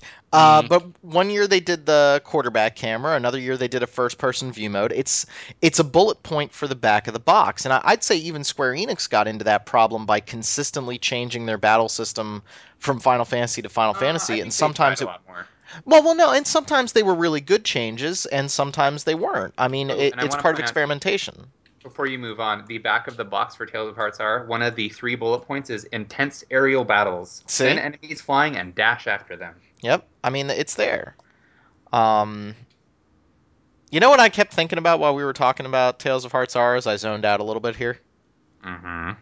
We have not talked about all of the trailer on this show. We have not talked about all of the trailers and gameplay footage that they've been showing off for Final Fantasy 15. have we not? Haven't we? We talked a little bit at E3, but we did not talk Are you in. sure we didn't talk about it? I know But I had a conversation Steven about and I that. are like, yeah, I'm pretty sure we've talked about it I then. don't think we did. I And think No, you. I we talked think about the holding down the button combat thing. yeah, that's what we talked about. We didn't talk about. Good lord, this environment is gigantic. Yeah, well, yeah. I Gigantic. mean, so I just wrote a preview that hopefully we're going to post someday because it's going to be out of date by the time we post it. You know, I like the idea of a big world, but that does not sell me a game anymore. It looks pretty, and they say episode Duske is going to take an hour to walk across, and that's 10% of the game. That's fine, but there needs to be things for me to do in that large space that I want to do for that amount of space. That's true. That's I true. need to have a narrative reason. I do not want to play Final Fantasy Skyrim. I don't even want to play Final Fantasy Dragon Age. Dragon Age works because that's the type of experience it is, and you have that backdrop of the Inquisition making those smaller quests make sense. Hmm. No, that's fair. That's fair. Four guys on a road trip do not need to be going around fighting 10 rabbits for somebody, and I swear to God, if the whole giant world is just go kill 10 gorillas, I'm gonna be like, nope, just no. Um, And I think that's the danger that we're in right now with the appeal of games like Skyrim and Fallout, and we've seen it kind of translate to Dragon Age. I've been having a ball with Dragon Age. I've played it about 40 hours, and I'm really enjoying it. But I did kind of have a moment today where I felt like I have a very nasty tendency to go to the movie theater and eat way too much popcorn, and then I'm like sick for 3 days. Like I have mild diverticulitis. I get like popcorn kernels stuck in my stomach, and I feel kind of miserable. But man, it was really good while I was eating it. I kind of had that moment today with Dragon Age where I'm like, there is so much to this game, and I was binging on it to the point where it's like eating a whole thing of popcorn or a whole thing of potato chips. I'm still very much enjoying it, and I think the game does a very good job of making your quests feel reasonable and feel like you're part of the world. But I was kind of getting into the Skyrim problem where I was like, wow, I'm doing a lot of checklists and I'm getting a little antsy. I was also a little intrigued by how slow I was gaining levels now. I'm like level 15, and I'm gaining levels like once every 5 hours. So now the combat system is kind of slowed a little bit. It's still very interesting. I'm playing on hard, and I'm finding it to be a lot of fun. But there was a little element of me going, "There's a lot to this game," and I think I'm reaching I've seen all I want to see in Dragon Age. Whereas I think a lot of other gamers will do what they did with Skyrim, which is do everything. I think it helps to do the story missions and to make sure you go back to Yeah. rest. Because the thing is, there's so much to do that you need to go back and engage your party to talk now and then. Because there are so many little cutscenes that happen with your party Yep. that flesh out the story that they pop up way more often than you'd think. But if you're out adventuring for 10 hours, you're going to go back and have like 30 scenes to watch. So it's like, oh gosh, like, if I had paced this a little better. Um, Yeah, I feel like but I'm the one who's kind of screwing up the pacing. Like I didn't do any of the story side missions for my characters until just recently. I opened up Cassandra's, and I have to open up Varric's. I said Verica. I have to open up Varric's. His female counterpart. Speaking of which, I was kind of surprised that there was actual nudity in this game. I was like, Is wow, there? oh yes, yeah. full on nipplage. Unfortunately, you don't see Iron Bull's package. I watched the YouTube. Aw, man. That's why I I was wanted to really play. hopeful. Like, were we going to go all the way? Oh, I want to keep talking about Final Fantasy 15, but I wanted to point out something I didn't talk about in Dragon Age last time. The fact that this game is the most diverse game I've ever played, and the representation of different kinds of people in it is fantastic. Like, one of Iron Bull's charges is a transgender person, and I didn't even notice at first because the game did such a good job, like, not being like, hey, look, it's a transgender person. It was just like, it comes up in a conversation at one point, and Iron Bull says something awesome to that character, and you're like, oh, that's what it's like when you treat people like humans. And also, I was kind of surprised because we're so used to the Bioware, like, press X to bone because you can bone like every one of your party members. That if you're playing a heterosexual male, you only have two options, and there's like eight romance Actually, I think choices. you have three. I thought it was only two. Cassandra. Who am I missing? Lady Montilier, and then Josephine, right? yeah, I thought there was another one. Maybe there's I not, but think it's yeah, only no, like two. there's a very like you. This is the opposite of Dragon Age 2. You can't bone everybody. If you're a male human, you can bone two people, Yeah, and you and it's also sort of you don't even have to bone them. You can just romance them. another cool part was you can flirt with characters that it won't lead anywhere. Yeah, So actually, that's a lot of the fun I've had interacting with people too. Yeah, just being Like flirtatious like and Dorian is I think he's exclusively gay in the game, and I yes. flirt with Dorian every chance I get, and it's hilarious because you're like, "Hey Dorian, how's it going?" He's like, "Pretty good. You're looking fine today." I'm like, "Thank you, good sir." Yeah, it's just really cool that again they're not being ham-fisted with the sexuality and openness of the game. They're instead just being like these are people. Yeah, that's sort of a bit why I wanted to bring this up again. Is just like they treat sex more maturely than most any of their games have before. Because before it's been like, ha, sex. I romance somebody and now we doinked and the romance subplot is over. Oh, and you get the underwear sex scenes in like the original Dragon Age Origins that were like, what is going on here? Like, Yeah, here they joke a little more about it. It feels more like how people actually interact when it comes to sex. yeah, it's like when you Um, walk in on your roommate in college. You know what I mean? Like they actually do a scene of that where like sexuality is a normal thing that is almost embrace maybe isn't the right word, but it's something that you should feel comfortable with. You shouldn't feel bad about it. And there are funny things and funny interactions that happen with it. I was Man, really I can't wait. I want to I play think you're through really that. gonna like it. But I would go with what Steven just said. Pepper your experience with the story missions and with the character missions because I just went full bore exploration for like 30 well, it's hours. so easy to do that because Yeah, it keeps feeding on itself, and like you keep getting stronger and you keep finding a new dungeon, or you'll keep finding some interesting side quest or a new area that looks really pretty, and you're like, oh, that's right, I have to go build my home base all Suikoden style. What did you just say to me? You'll see. yeah. The Inquisitor's base, which I didn't open up for 25 hours because I was just screwing around in the hinterlands, that was a cool moment when I What finally I opened that up. what I recommend to everybody that plays, including Derek, is that you do enough of the story missions that you unlock your real base. Because you have a base in the beginning, but it's very like stopgap.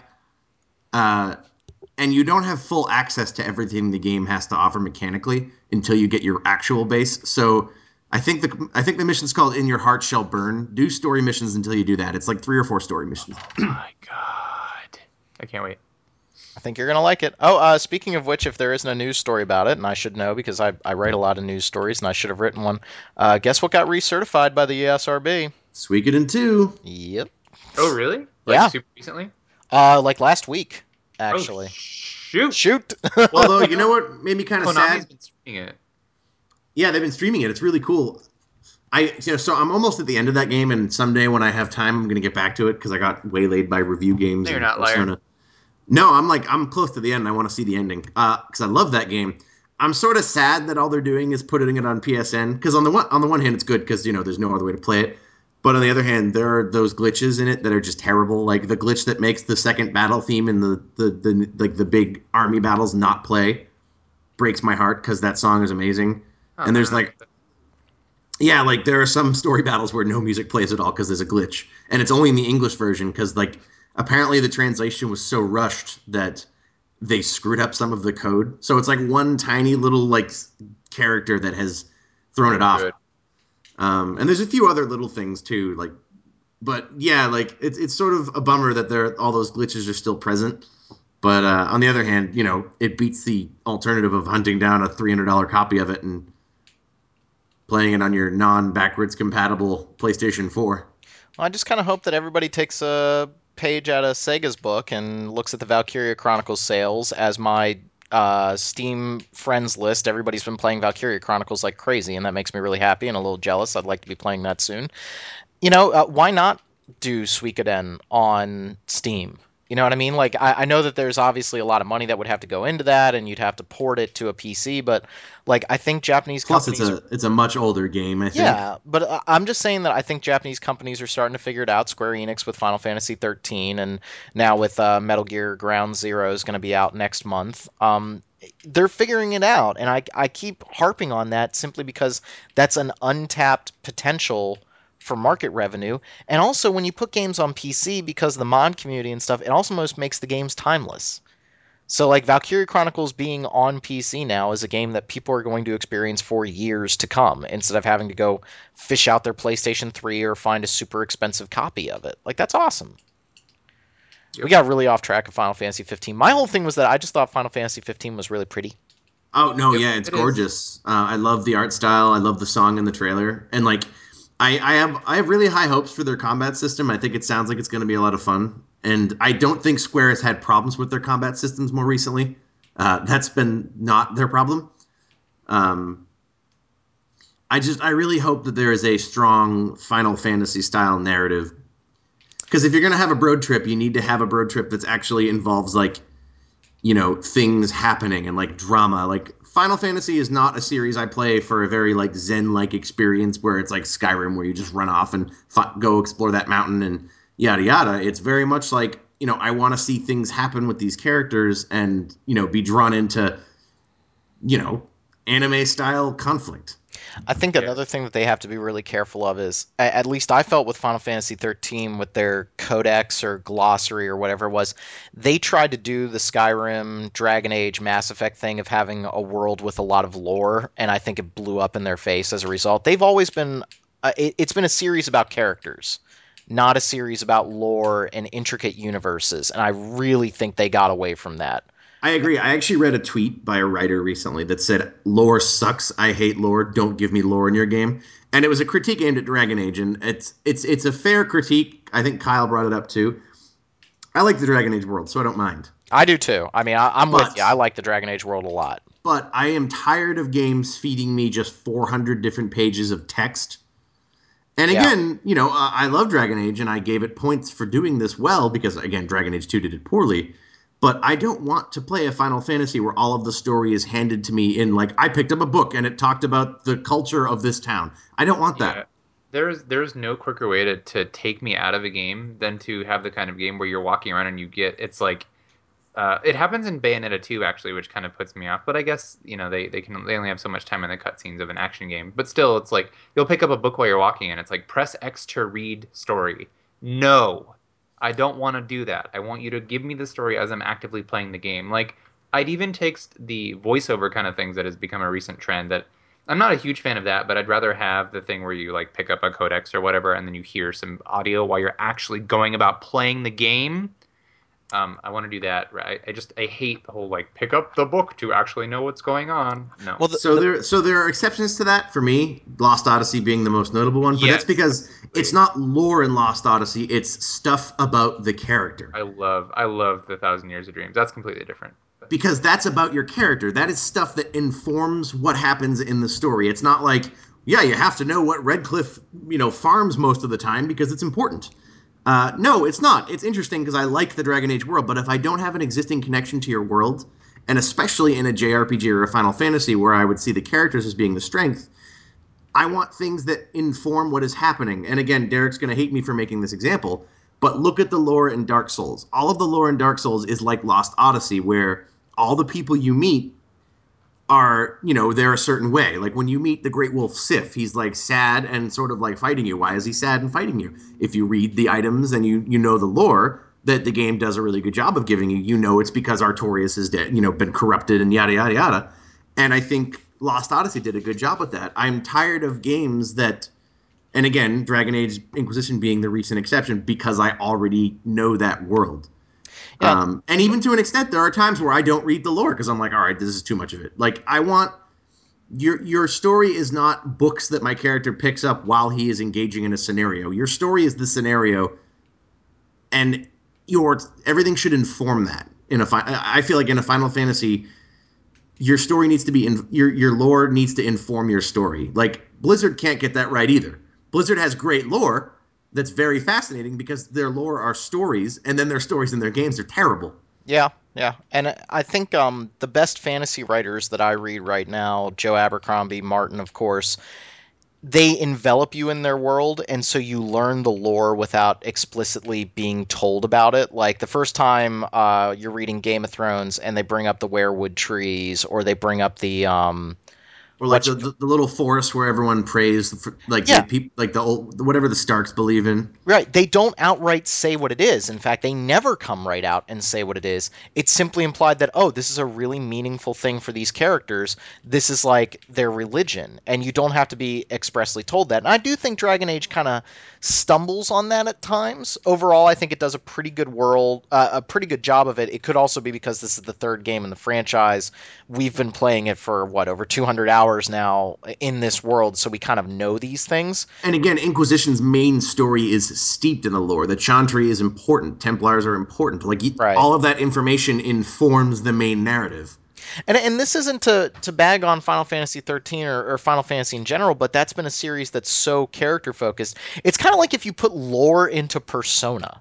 You know what I mean? Like it doesn't need to be there. This is a story. This is about people. This is about characters. Yeah, I don't want to know what Yasugami High's mascot is on 30 years ago. Yeah, Like, and tell me what's relevant. And like 13 is a great example of that in that they tried to have this character driven story, but then they didn't have very engaging characters in some cases. And they had so much lore that was not related to what you were doing. Or, it was related, but it should have been part of the plot. Like, there's no reason I should have had to look up what the fal'Cie was in the codex. right, and then you have the Skyrim problem of like it's all lore because there's almost no character development there. The central storyline is Every character is just an icon to send you on your next quest. right, and so I guess I just want to see, and maybe the dude bro approach to Final Fantasy 15, having this journey amongst these men in a car, go grease lightning. Maybe that's them kind of going back to a story about characters, not so much like, oh, Lord Eddard became king after, Lord Fauntleroy, blah, blah, blah, blah, blah, begat him. Like, don't do any of that. Then we Just went to focus. Ela Nublar and we met I, some dinosaurs. I just kind of, hey, I thought that trailer looked awesome. I thought the trailer for They Jurassic World looked Jurassic World nuts. has a lot of work to do to convince me that somebody thought it was a good idea to build another park on the first island. He It's said it in the first movie. Just because you can doesn't mean you should. oh, okay, thank you. Again, I'm going to see it because Chris Pratt is in it, and Chris Pratt. Because Chris Pratt, that's all you have to Yes, say. because Chris Pratt. But yeah, I just we've been talking a lot about story and lore, and Kyle wasn't a really big fan of Dragon Age Inquisition. I don't want to put words in his mouth. I would love to get him on here and kind of voice his opinion on it. And I think he makes a lot of good points. Just because you have lore doesn't mean it's good. I mean, I'm worried about the lore in Bloodborne.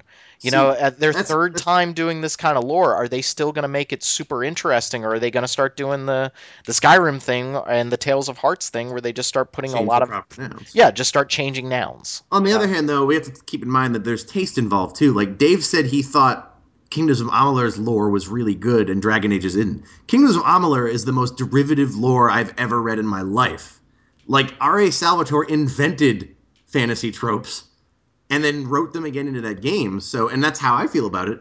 And he finds it way interesting. So there's taste involved to an extent too. So obviously the moral of the story is don't try to please everybody. Right. But And I think with Amalur, I really liked some of the aspects of that lore, but then the central narrative was crappy with the lore. So it was kind of, I don't know, that's a whole mess of like, I really wish those guys had had another chance because I was mildly intrigued. You know what I I mean? liked Amalur. It was fun. Yeah, no, it was a really fun game. Man, we are just really off topic here. Okay, where do we go from here, guys? We Um, hopefully all play the Final Fantasy 14 demo 15 demo when it comes out. Yeah, and well, I should hopefully have a PlayStation 4 by then, and I'll be Get playing that. yourself a little Type Zero. A little Type Zero, a little Bloodborne, a little Witcher 3, and apparently, as we move into news, a little Dark Souls 2. And in other news, the sun came up this morning. right, yep. That None was of your us were shocked subtitle, by Rob. that. I Glad mean, you used it again. I mean, Wait, I made the news story for the site. I wrote it, and I just had to put in the subheadline, like, of course, like they were threatening this from the. I say threatening to be kind of harsh, but they were saying from the very start. I don't know. We might, oh, like, and then they did it, and it's okay. That's kind of oh, what a cool. surprise! I think their timing kind of sucks. Yeah, with it coming out right before Bloodborne. Well, it's coming out after Bloodborne. Oh, is it? Yeah, it's coming out April 7th. If Bloodborne doesn't Oh, shift again, wow. this would be like if Kingdom Hearts 3 was coming out the 2 weeks before 2.5 HD Remix. That would be bad timing. Yeah, Interesting. but now then again, this is two different publishers. It's the same developer, but two different publishers. So Namco Bandai, is not cannibalizing itself here, but it does kind of raise the like. If we joke about From Software having really good ideas and then driving them into the ground. I'm a Yeah, little I'm a little worried about that, guys. yeah. How many Armored Core games do we have? Armored Core. What are they, like from something? I forget what there's some really funny names of those. Not that that's. I am excited for the rebalances in the Dark Souls 2 new consoles and DX11 version, although I gotta say that is really screwing over PC gamers to basically say, yeah, you need to rebuy this to get the new textures. I don't know, it doesn't feel right. Like, this isn't like we're putting it on a brand new console. This is already available on PC, and you're charging people again. I hope they do the right thing and maybe do like the Sleeping Dogs thing of, okay, you can buy it at a reduced price if you already own it on PC. Um, they're going to release a patch in, what was it, December or February, that will address some balance issues and add some new content to the game.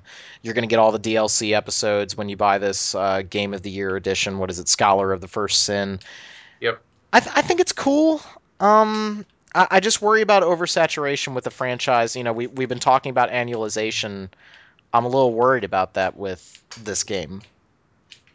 And Jackie's dying in Rogue Legacy, and okay, no, she got out of the room. Very I good, was Jackie. gonna say that's all you do in that game. Yeah, she That's the was game. she was getting demolished in a room. So I'm just a little. I think Bloodborne's going to end up being the focus for everybody, and I think that this could have sold very well if it came out earlier. You know what I mean? Like if this was a February release, I instead think it's I could April. see it picking up steam later on, like maybe not great initial sales, but after people have played Bloodborne enough, I'm sure there's going to be a crowd that's going to be like, "Oh, I want to go back to how it was in Dark Souls 2." So Yeah, they'll, you're gonna have the hipster crowd that's like, oh, you know, regardless of the quality of Bloodborne, they're gonna be like, oh man, they completely screwed it up. This is when it was at its best, and you know, yeah. who Even though knows? right now it's Dark Souls 2 is screwed up. Dark Souls 1 is when it was at its best. So Well, I think that they both have their pluses and minuses. yeah, It's kind of what happens when you iterate on franchises. But yeah, yeah, Dark Souls 2 coming to new consoles. yep. And speaking of things coming to other consoles, the Banner Saga is now available on both Android and iOS. Rob still hasn't So played it, and he's Still still a need to bad play that. person. I know. Oh, I haven't either, so I'm also Oh, bad. you're a bad person too, then.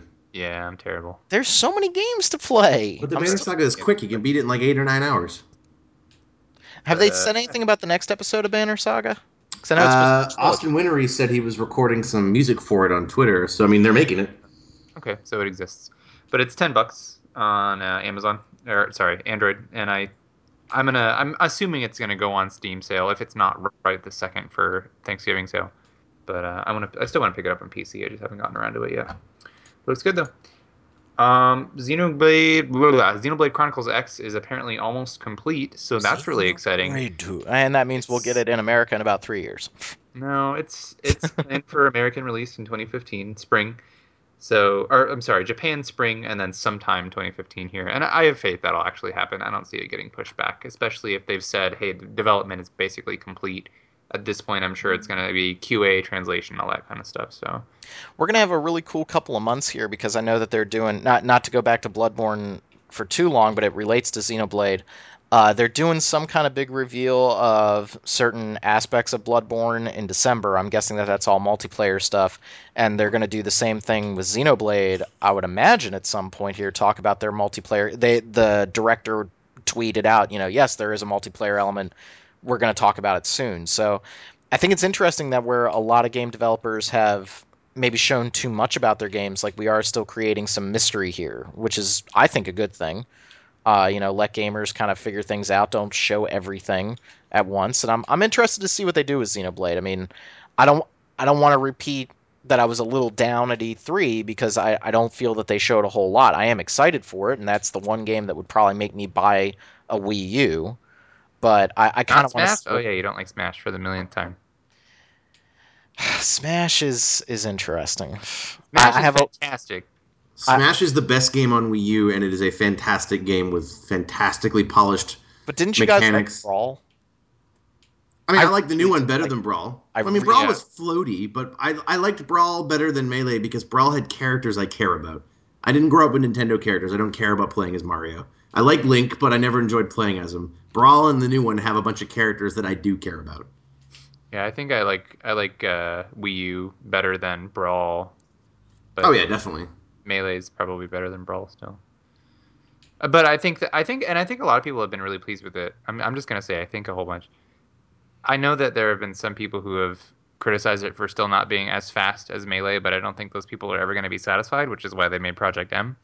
So those people can play Project M. That's fine. They can Yeah, enjoy and that. Melee And is like, a lot of the mechanics that people claim to like in Melee aren't mechanics. They're game glitches and like cheesing the game to play a I certain way. And yes, that adds I'm technicality inclined to it, to but agree with you, but I think that that's going to open a can of worms, and people are going to get pissed off because the people are going to say, "Well, if it exists in the game and you can do it consistently, then why not do it?" But I don't know. I'm not a fan of that. Like, I don't.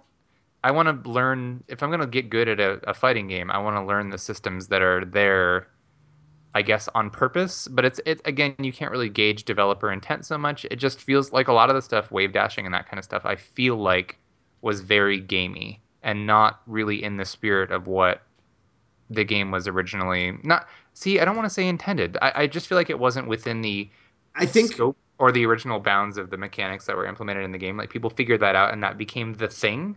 And I I don't think like. you can say it's not intended because it was removed from both subsequent games.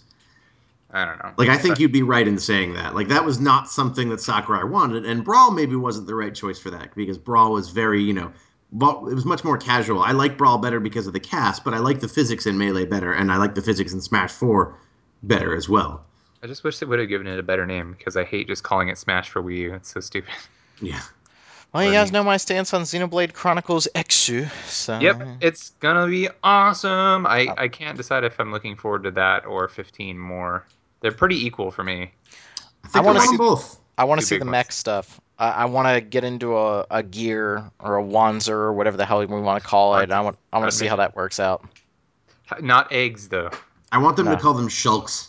Anti-gnosis weapon It systems. feels Oh like yeah. I mean, Namco Bandai's been kind of threatening that they might do a Xenoblade HD, Xeno Saga HD remix. That could They did potentially mention happen. that. I guess there I'd buy was that.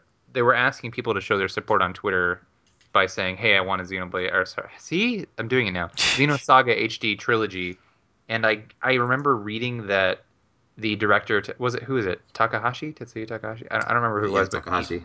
he took he showed that to whoever's in charge of making financial decisions at Namco Bandai, and they were like, "So, sorry, not enough." So I don't know if that means if that bodes ill or if they're playing coy or what, but I would love to see an HD remake of those. I don't really want to play two again, but Even just putting them on PSN would make me happy. You know, yeah, like that. I was that'd be a always good first just step. I always just thought it was impressive what they did with the art design in the first one. I didn't play the other two because I remember finishing the first one and going, "That's it." Like Oh yeah, it's like a mega 25-hour cliffhangers. game, and it was like Such over. cliffhangers. Oh my god. I think that had one of my favorite narratives of any game series I played. Part of that may just be because of how protracted it was, waiting for the new installments over the years and getting hyped up and reading into the story. But I legitimately think it had a good, if very anime-y plot. Oh So yeah, I thought it was a great story. yeah, so I hope that, and I have been reading articles saying that Xenoblade Chronicles X is going to have a more sci-fi feel than Xenoblade Chronicles. So I hope that the story is actually one of the best parts of the game. I think that Xenoblade Chronicles has a fine story, but it's not incredible. I think some parts at the end are surprising, but for the most part, it's kind of like your fantasy story that goes almost as you would predict, with the exception of a few really good twists, in my opinion. But yeah. As far as more news, two more things. Brandish, the PSP remake of the old Super Nintendo. I'm pretty sure it's this Super Nintendo. I don't know if it's Super Nintendo or PC 98 game. Brandish, made by Falcom of Ys and Legend of Heroes fame. Brandish for PSP is going to be coming out before the end of the year. Full title is Brandish the Dark Revenant, and it's a dungeon crawler that has an interesting mechanic where your character is always facing north on your game screen or up, and the dungeon rotates around you every time you change the camera. So it's known for that. Apparently, it used to be really disorienting in the old SNES version because there was no animation when it changed perspective, so it would just snap like what the next frame would be you facing a different direction. So it's really hard to explain without a video, but I guess the PSP version fixes that, and it's supposed to be one of Falcom's better titles. I think that Exceed Tom Lipschultz over at Exceed, who we talked to, he's a Falcom super fan, so I think that he's going to say everything is awesome. And Everything is awesome. yeah, I'm not going to say Everything is he's cool when you're part of a team.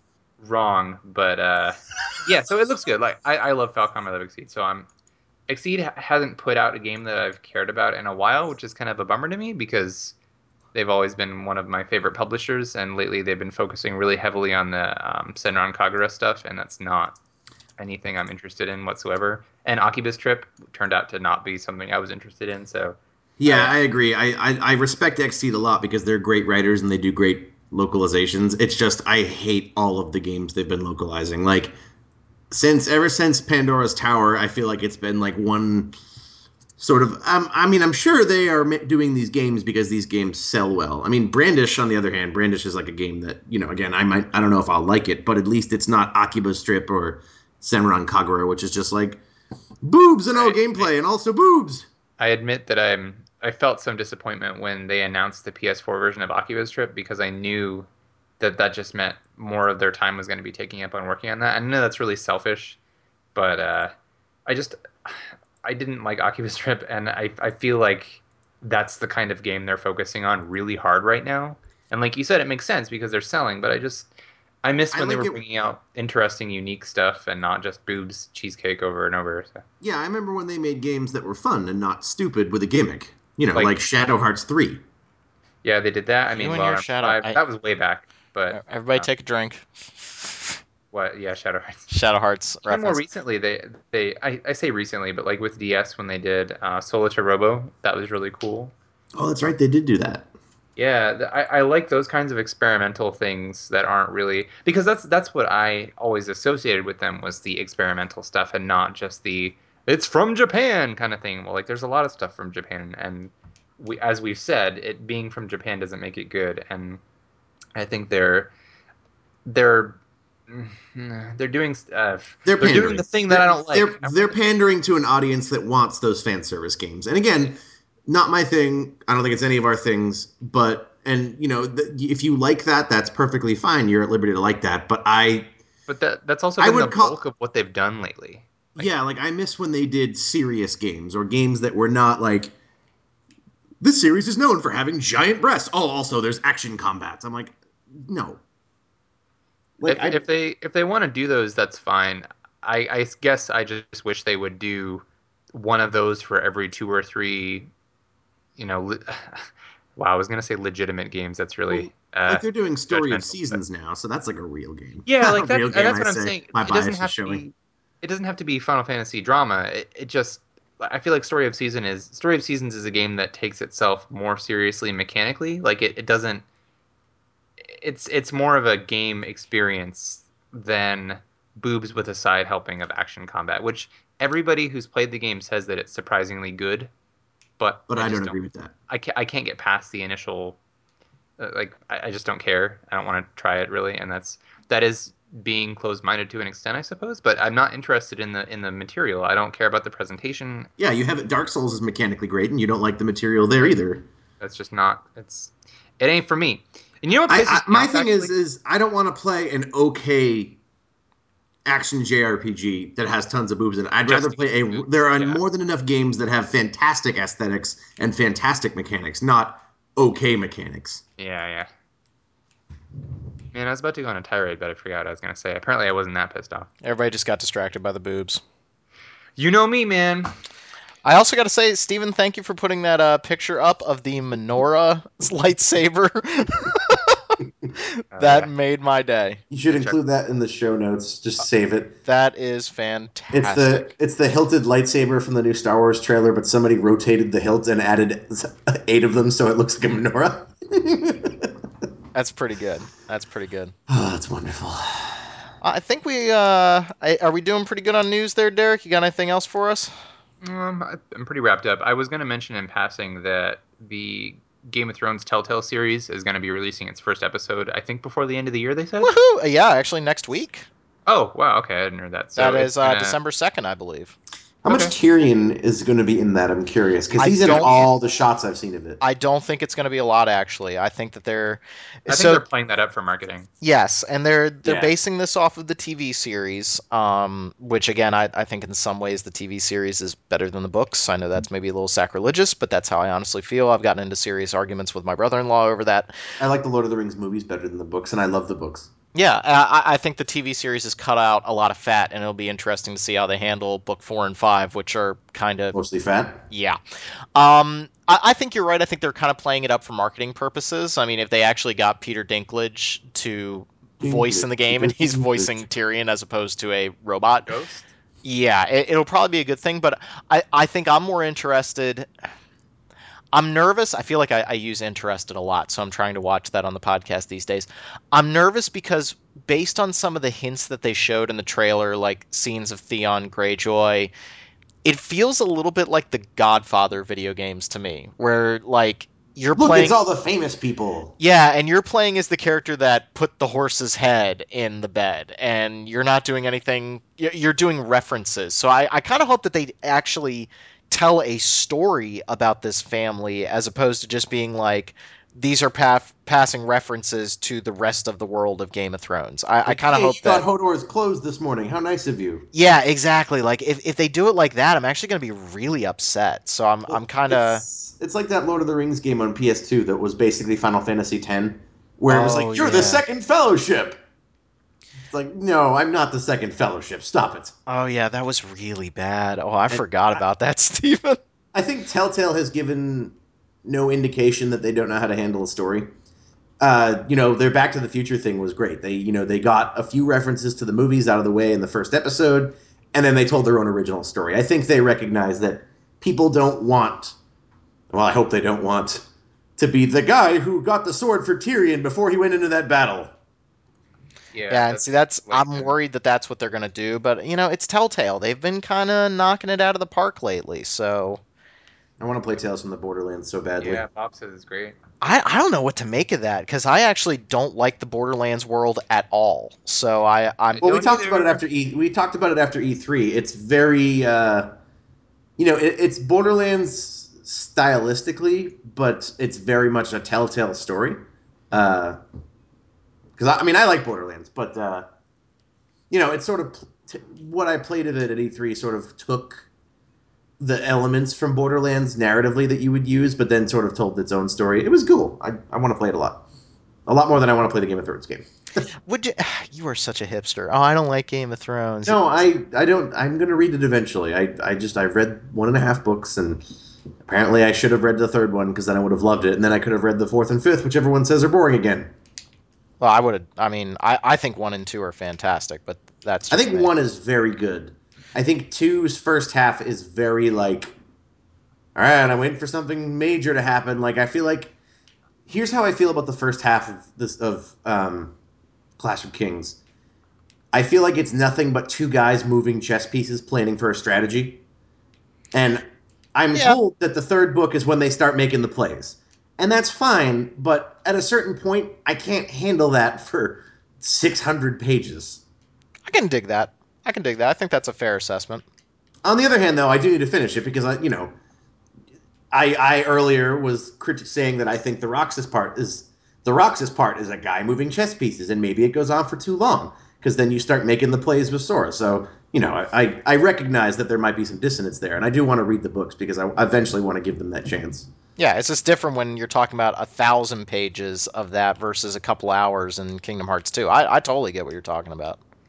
Yeah, eventually I'll read those books though and stop being a heathen. I mean, the characters are good. We can only hope. We can only hope. Yep, we can.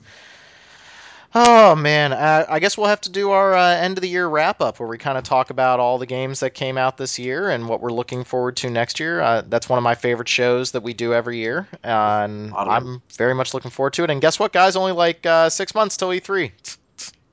and only 2 months until Magfest. Yes, and I'm very excited for both.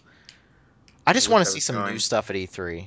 You know, I just really want to see some new stuff at E3. Well, luckily for you, that's what E3's for. So I've you'll already probably get that wish. I'm gonna make a date with Kyle, and we are gonna go to CD Projekt Red if they're there, and I really hope that we're gonna see. Cyberpunk. I Cyberpunk. I really hope so. I want to see that.